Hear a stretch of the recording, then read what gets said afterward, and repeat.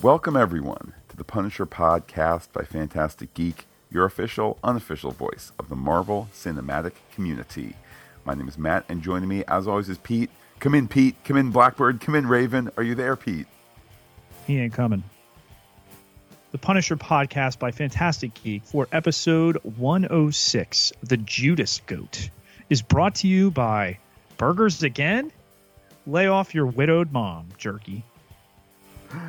Pete, we want to thank everybody who's been listening to not just the Punisher podcast, but everything that we've been doing lately. It's been so busy, so fun. This is the 7th consecutive day of podcasting. It doesn't get much more fun than this. How are we going to celebrate tomorrow, Pete? Tomorrow, we will view, live tweet, and possibly podcast Agents of S.H.I.E.L.D. episode 501 and 502, the 5th season debut. The only reason we're non-committal on the podcasting is we just don't know if we're going to have the wind in our sails at 10 o'clock at night to give you those 2 episodes and turn that around again on the 7th day here. This is a Fantastic Geek record, 7th consecutive days of podcasting. Not like I'm not looking to extend the streak, but again, we're going to play that by ear. The latest you will get that will be sometime earlier in the day on Saturday. Absolutely, and want to take a moment to tip our hats to a couple of pals who made us aware of a little technical issue with some of the podcasts lately. Good news, we got William Shatner involved. He looked out the window. He saw the gremlin on the wing. He took care of it, and we should be good to go. So thank you, dear listeners, for caring enough whenever there are those little moments. Well, let's run this episode down, Matt. Pete, Frank dreams of a peaceful Thanksgiving with the Liebermans and the Castles, though the dream turns into a nightmare as masked soldiers kill everyone. Frank awakens, hearing Gunnar Henderson's final words, asking to bury him. Micro ultimately goes to Curtis, saying that Frank is dying. After the title card, Curtis performs battlefield medicine as he takes the arrow out the back of Frank's shoulder. It is visceral and gritty. Micro continues to watch his family from afar, seeing how his son Zach is transforming into a bully who indeed took that skateboard and now is punching his sister hard in the face for being another rat in a family of narcs. Zach's words, not mine. Micro also hears a radio call. Blackbird for Raven, are you there? Frankie, over and over. Later, over a microwave dinner, both men talk about Thanksgiving's past, with Micro speaking half in present tense, half in past tense. Frank has a lengthy monologue about his wife, her cooking, her dancing, her smile. He mourns the loss of that family and his other family, the Marines. In Curtis's veterans group, O'Connor claims how difficult his Vietnam service was, though it did earn him a commendation, and from the vice president to boot. His point is that America doesn't value its soldiers, or Americans in general, who are told to get on the back of the line. Later on, O'Connor and Lewis are pamphleting outside a New York City courthouse. Though clearly allowed to do so by law, Lewis knows his rights, chapter and verse, an NYPD officer tells them to move along. O'Connor does, Lewis doesn't, standing his ground, and ultimately gets arrested on fake charges trumped up by the officer. Lewis is ultimately bailed out, though not by O'Connor, but rather by Curtis, the same Curtis who has dug into O'Connor's past and says that the latter's tales of Vietnam service are all a lie, the medal from the VP included. Lewis eventually confronts O'Connor, with a fight ensuing and O'Connor being savagely stabbed to death by Lewis. Elsewhere, Madani is, well, still enjoying herself with Billy Russo, though not always face-to-face. Intimacy's over, her emotional wall goes back up, though Russo accidentally, on purpose, finds Madani's Homeland Security file on Frank Castle. In due course, she's made aware of Gunnar Henderson's death and tours the scene of the crime with Stein. She quickly decodes the fact that there were 2 men attacked by a strike force. She wants the second blood sample checked against Castle ASAP. Madani ultimately meets Billy at the New York City waterfront, saying sparingly that she's looking for a very alive Frank Castle. Billy checks in with Curtis, who continues to play off, having not seen Frank since his death. He feeds information back to Frank and Micro, though, Curtis does, and we believe that these Marine brothers are truly on the same page. Eventually, Billy and Frank reunite in a scene that is heartfelt and in no way tips its hand as to the episode's final scene. Billy offers Frank a way out. Hop on a boat tonight, new social security number, new ID, leave it all behind. Frank seems to take him up on it, even stopping by Sarah's house to suggest that the family is about to turn a corner. But that night, at the boat, Frank doesn't arrive, and Billy seemingly reports back to Agent Orange. Pete, where do you want to start? Who is the bad guy in this episode who broke our heart that there's no hope amongst the Brotherhood of Soldiers? Well, let's start. You know that I like to go chronologically. Let's start with O'Connor, Matt. A liar, a coward. He certainly pays for it. Did he pay too much of a price? Under the rule of law, I think we can agree that he did. But boy, if we don't feel kind of good about it. You know, it would be nice if we had no more veterans of war to speak of. But given that we do, given that there are still wars fought, I think that we can hopefully all agree that how soldiers are treated upon returning home has shifted in a positive way from how Vietnam soldiers were treated to veterans of more recent engagements. They, for the most part, follow orders which are just, and if the orders are not just, it is those giving the orders, not those following them out, who should be punished. So I like that there's that whiff there where he really is reflecting this Vietnam veteran experience. That said, he is inauthentically representing this thing that few of us really understand. And I wouldn't even say us, the few people, not you and I, Pete, understand what it's like to see combat, to live like that for the rest of your life. So yeah, purely from a dramatic, this is all pretend, this is all for my entertainment, I'm okay the Connor is kaput at the end of the episode. I mean, he completely manipulated Lewis, and now upon Lewis getting arrested, O'Connor flaking on him. I mean, you could see it happening in slow motion in the way that he was moving away from the cop, and even the liar knows he's in too far, over his head, and to ultimately be called out on the star that he got from the vice president, and he didn't know the name of the airbase. Oh, well, I forgot, and da da da da da. Okay, again, not worthy of his murder, but certainly worthy of our scorn, and I think thereby his place in our pile of villains here, Matt.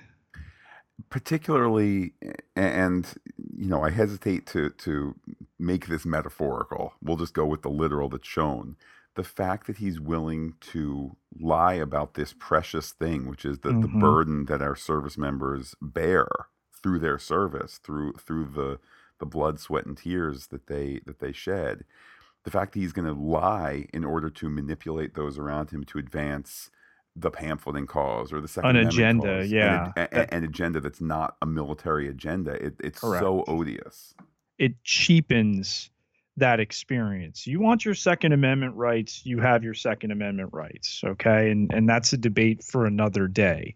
But to use what veterans go through in the theater of war long after, in terms of those after effects and then the adjustment process, to use that to advance, well, I want this, and it's our God-given right.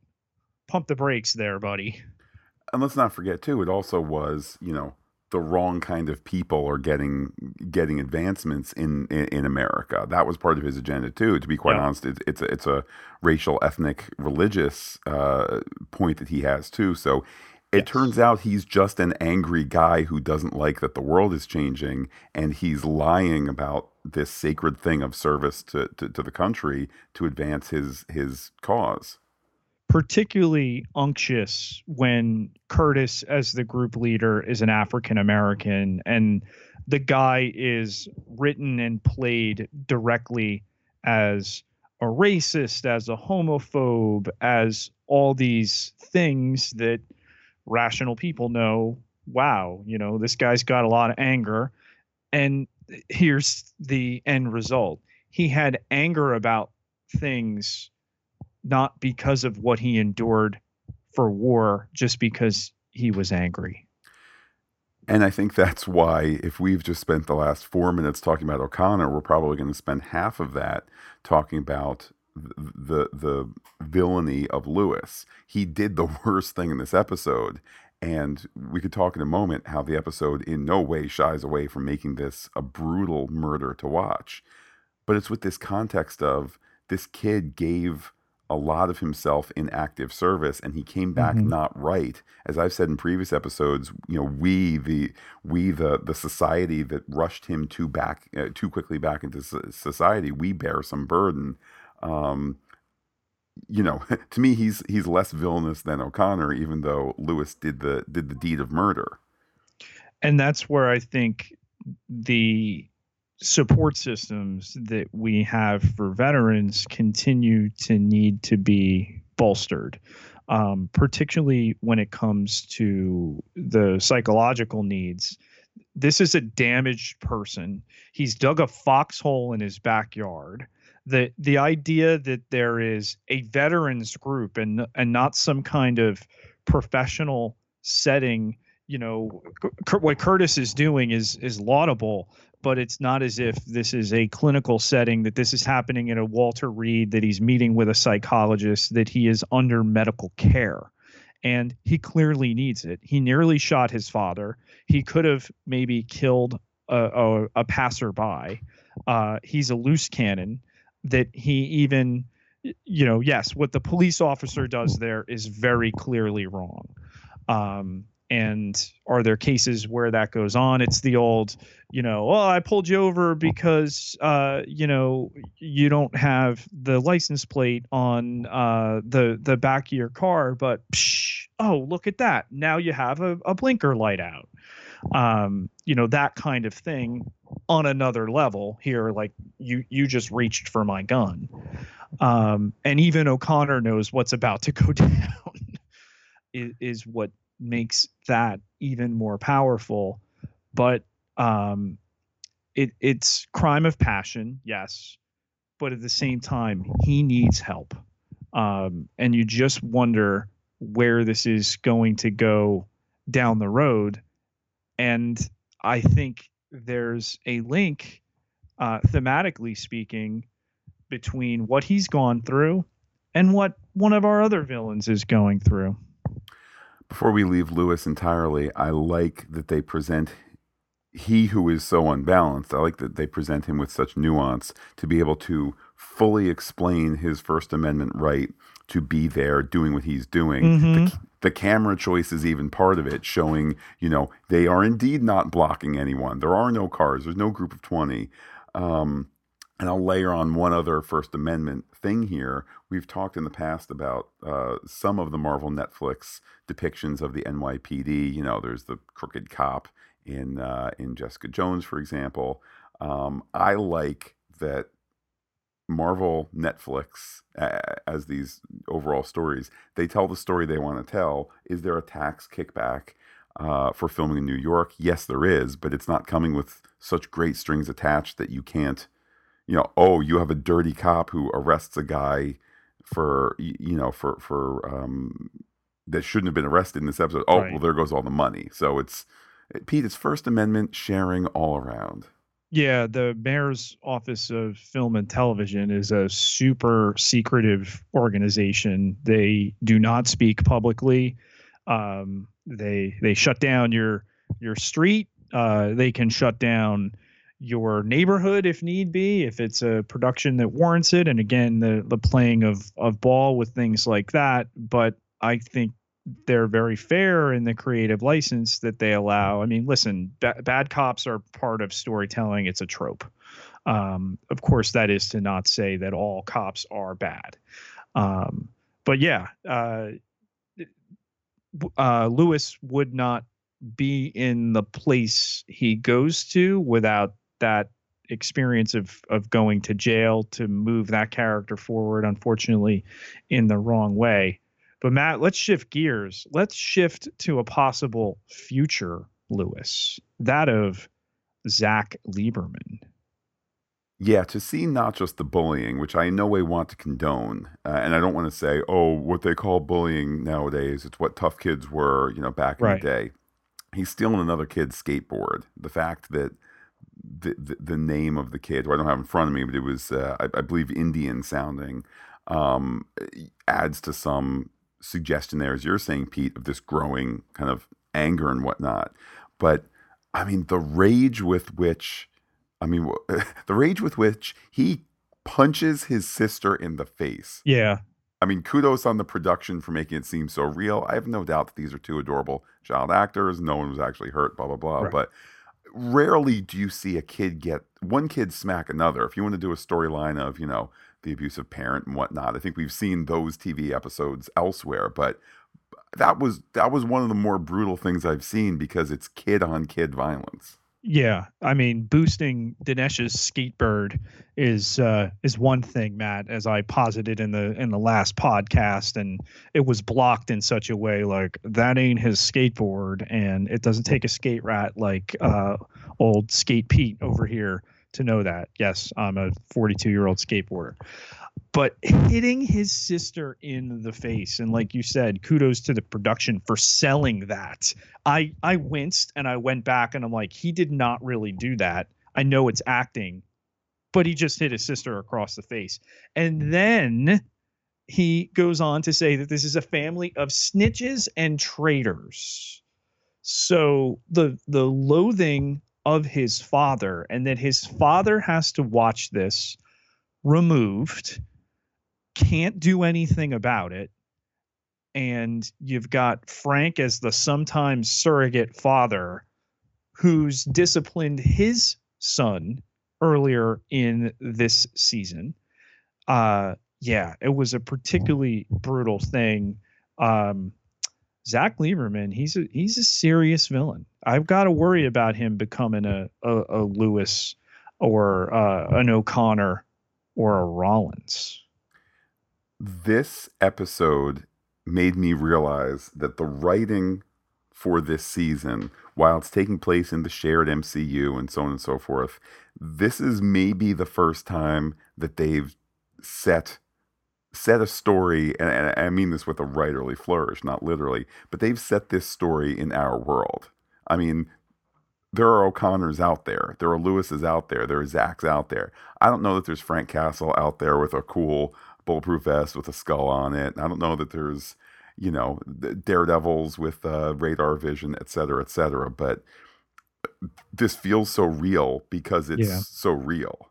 It's authentic, and that you present this case and you draw a character. I mean, listen, he's been cast rather one note to this point, sulking, playing the video game, we don't see him interacting with the rest of the family ever in a positive light.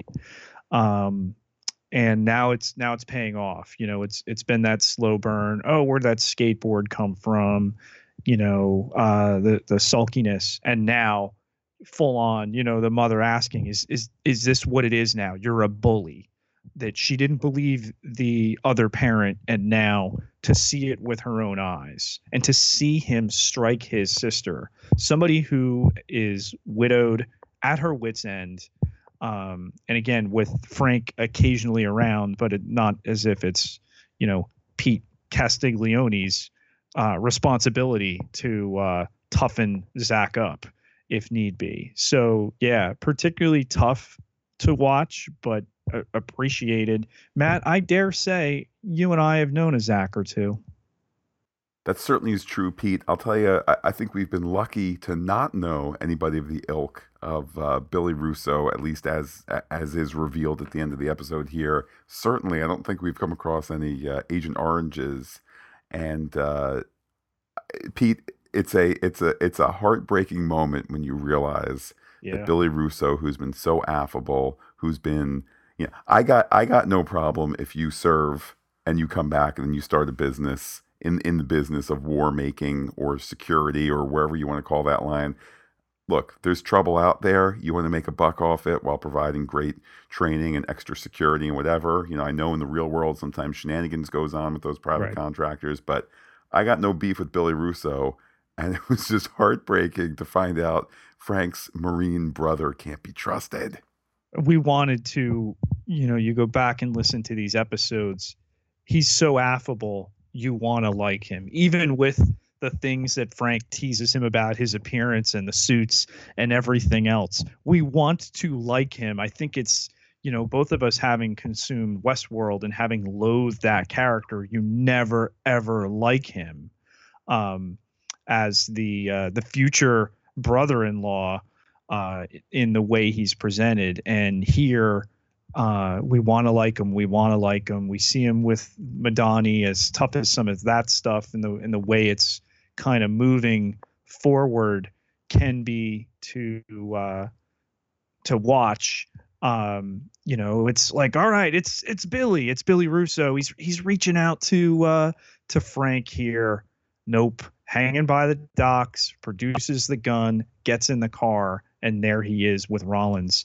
And much like the cop thing, this is a trope, Matt. Has there been somebody on TV who returns from war in this new, it's not a soldier of fortune age, but this private security consultant age of the last, 15, 16 years, where they haven't turned out to be bad or up to no good? Well, I would agree with that sentiment in recent memory. It occurs to me, you go back a generation, the private contractor coming back doing good. I mean, it's essentially the A team minus they're on the run aspect. Right. So Yeah. I mean, it's like here we are, the flip side of that. This is an episode. As I was watching it, I was feeling so down, and I was like, "Is there something going on like outside this episode? Am I tired? Is there like why am I feeling this way?" And it's just at a Am I certain getting the point. flu? Yeah, exactly. Is it just the hustle and bustle of the holiday season? It's like this is an episode. It doesn't have in your face awful things. This is not, oh, and the child died. This is not, oh, it turns out Papa ran away. It's not these things, but it's just character after character. Madani can't connect with people because she puts up this wall. In retrospect, and this isn't quite villainy perhaps, but is she with Billy to serve a physical need, and while she's at it, she's going to F him the other way by trying to get information out of him or trying to get her guy. You know, she doesn't connect on a emotionally vulnerable level. Billy, it appears, is not connecting with Frank in an honest way. Curtis is willing to help to a certain degree, but he can't connect with his brother in arms, Billy. Lewis, O'Connor, every single person in this episode, Sarah, they're all drenched in this quiet sorrow that was Yeah. that was rubbing off on me. Yeah. It's a downer of an episode, but I think the best one we've podcast yet. And I said that about the previous one. So, they're topping themselves. I mean, Matt, this was an episode where we got the first F word in Marvel cinematic history. And we got it a couple times. Wow, Pete, I guess I was so down I didn't even hear them. I was to We me it made was just history. We had the love scene. I'm putting that delicately because I don't think there was a lot of love that was being made in the previous episode. We get a follow-up here that's in no way as racy. But yeah, Micro earns a distinction as uttering the first ever F word in the entire 200 plus episodes of Marvel Cinematic TV and the movies. There's never been an F word in one of the movies. Well, uh, I'm just amazed by these 6 episodes. Where's this supposed what is it, the Netflix bloat? I mean, these Yeah, episodes have I been think slow, but I mean, you look at the penultimate scene here where we're in Micro's garage, just looking at the world of Micro, realizing that this is either the really cool Punisher garage or it's a gun wall, a crappy yeah. van, the dirty monitors. He's watching his family. He's watching Frank. This is a prison, and the show doesn't speed through it because it wants you to feel awful about this situation, but not beat you over the head with it. Yeah, and this was the last one that critics received um, prior to the series coming to Netflix in total. And I completely agree with you. The bloat is not here. I don't know what you're watching. If you consider quiet contemplative scenes bloat, well then, we need to have a discussion about that. Um, have there been some things that could have been shaved down? Sure, but I don't think there's been excessive storylines. Everything that's been here has mattered. Does that happen towards the further end of this series? Well, we'll talk about that as that goes on. But, here Rollins showing up in that final scene with Billy, and I think it leads directly into theories, Matt. Why would a brother in arms of Frank, somebody he says in this episode he would trust with his life, yet holds back on immediately contacting, why would he be in this with Rollins with Agent Orange?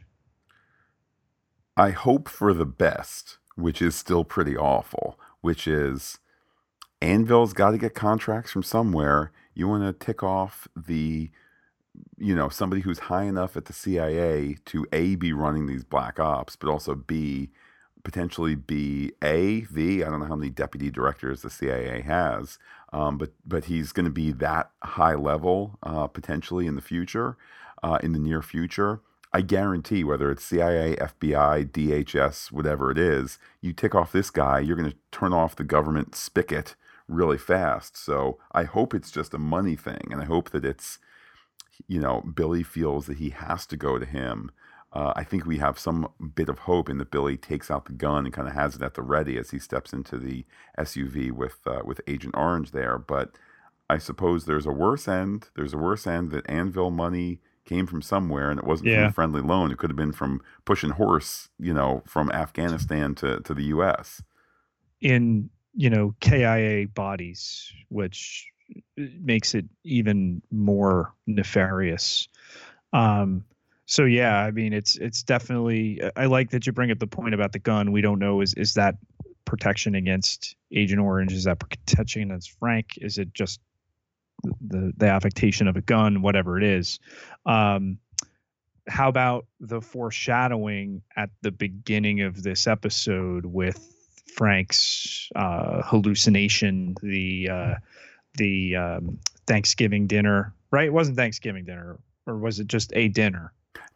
I think what was falling, I couldn't tell whether they were There were leaves or whether leaves, they but were they're supposed to look like turkeys. hands. Yeah. The symbolism of that too. Everybody's made the old hand turkey, okay, but the symbolism of hands coming down, um, yeah, and both Frank Jr. and Zach act in a particular way in that scene, foreshadowing, Matt. Maybe. I mean, there's no question that this show is operating at a high level. It's not quite, the story does not quite demand, the mystery box of Westworld, of Lost, of the JJ stuff. But that's not to say that you can't have some foreshadowing in there. And, I mean, it's a rough scene all around in an episode that's rough to watch. Yeah, for certain. And I think that as it's presented, particularly the jump cuts, the soldiers coming in, the masks, everything like that, he sees himself in these soldiers. There's that feeling that it should be idyllic, but at the same time it's not quite right, and it's sold in the way that it's shot, in the way that it's paced. It's particularly unnerving coming out of, if you were just to end that previous episode where he's IV'd and, all right, I'm going to take care of you, Frank. Oh, you're going to be all right, Spook, Micro. We're going to, buddy this thing all the way through, and boom, disturbing hallucination sequence because he's in septic shock. Yeah. I mean, it definitely, I think, set the mood for this episode. And by the end, it's all too real. This is not a hallucination. This is not a drill. Billy is buddied up with William Rollins. Well, here's a theory question for you, or at least an update to a theory. This portion at the end where it appears Frank is perhaps saying goodbye to Sarah. We know that he does not ultimately get on the boat, of course.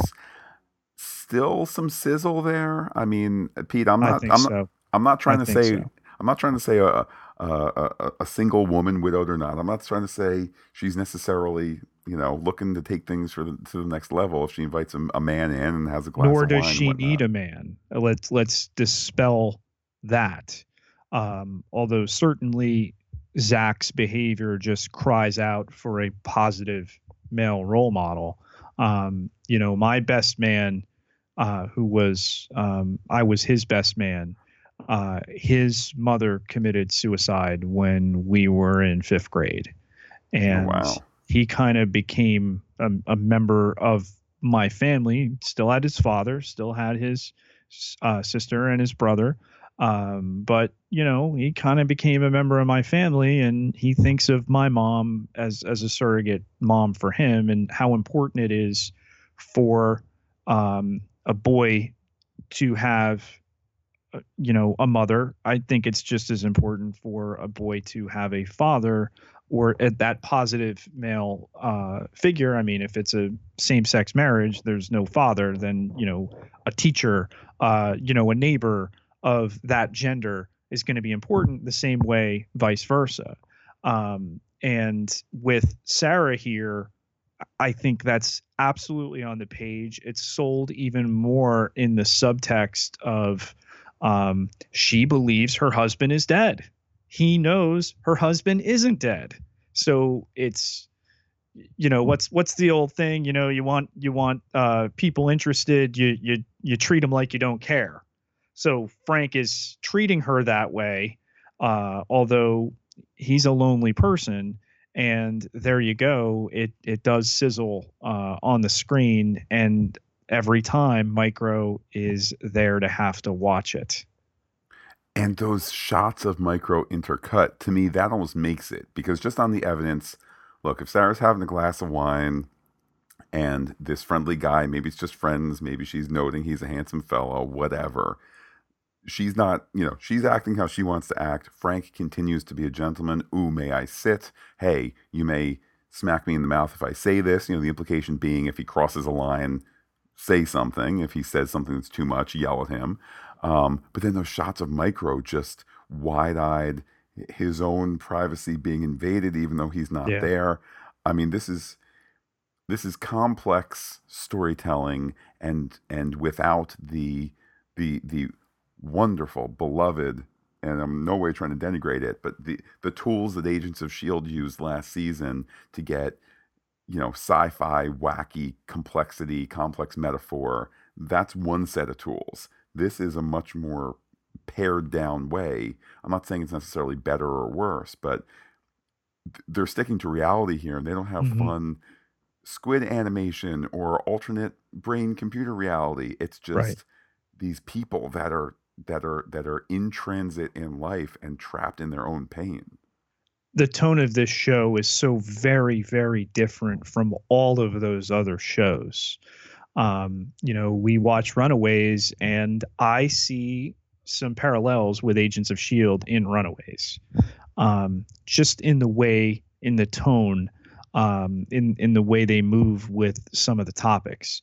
This is the most, and I mean this in a positive way, not in a negative way, like those other shows are immature, but this is a mature, um, really serious comic book TV show in a way that I can't think, Matt, of another one this super serious.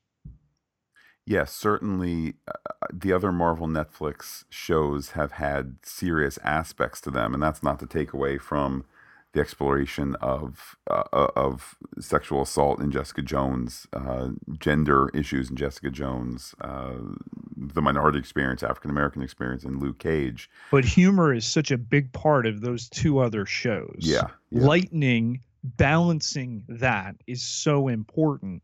What balances out Punisher to this point that we have podcast is, the dark moments of, the raid at Gunner's home, or, what went on with Madani down by the docks, to now the all right, we have the answers of what we're looking for. We're moving forward. It's those small victories. Well, this continues to just be a delight to watch and a delight to dig into intellectually, because it is exploring those issues. And I'm glad we're all along for the ride, Pete. The same delight, Matt, an even greater delight, one might say, are the good people who head to patreon.com/Fantastic Geek, who are able to help us keep the lights and the bandwidth and everything else running around here at this time of year. We're basically running out of Micro's garage, but we're making it sound like it's a DHS operation. So we thank all of you who do help us out there. But of course, Pete, always on the Twitter radio, always willing to call back. They say, "Are you out there, PT?" You say, "Yes, I am." Yes. It's talking to you on Twitter. How can people do so? You can find me on Twitter at Peter, PIETERJ Ketelar, KETELAAR, 9,654 followers. Can't be wrong. And while I'm personally on Twitter as Looking Back Lost, you can be in touch with the podcast anytime you like. Visit fantasticgeek.com. Email fantasticgeek@gmail.com. Check us out on Instagram and Twitter, where we are Fantastic Geek as well. But wait, Pete, there's more. Facebook.com/Fantastic Geek with the PH, all one word, like it today. If you're listening to us on the Pop Culture Podcast, we will be back in the next 48 hours to talk not one episode of Agents of S.H.I.E.L.D., 2 episodes of Agents of S.H.I.E.L.D., kicking off the 5th season. If you're listening to us on the Punisher Podcast feed, Pete, when next do we talk about Frank and Micro, etc.? We will be bringing you episode 107 on Sunday, the 3rd of December. And of course, the party continuing there next week. Runaways, Punisher, Agents of S.H.I.E.L.D., and on it goes. There's a Space Wars movie in a couple weeks I think we're going to check out. A couple other people might be checking that out too. So always an exciting time. With that, Pete, I will say, because that's the sound of me, turning off the radio, and give you the final word. The only way out is through.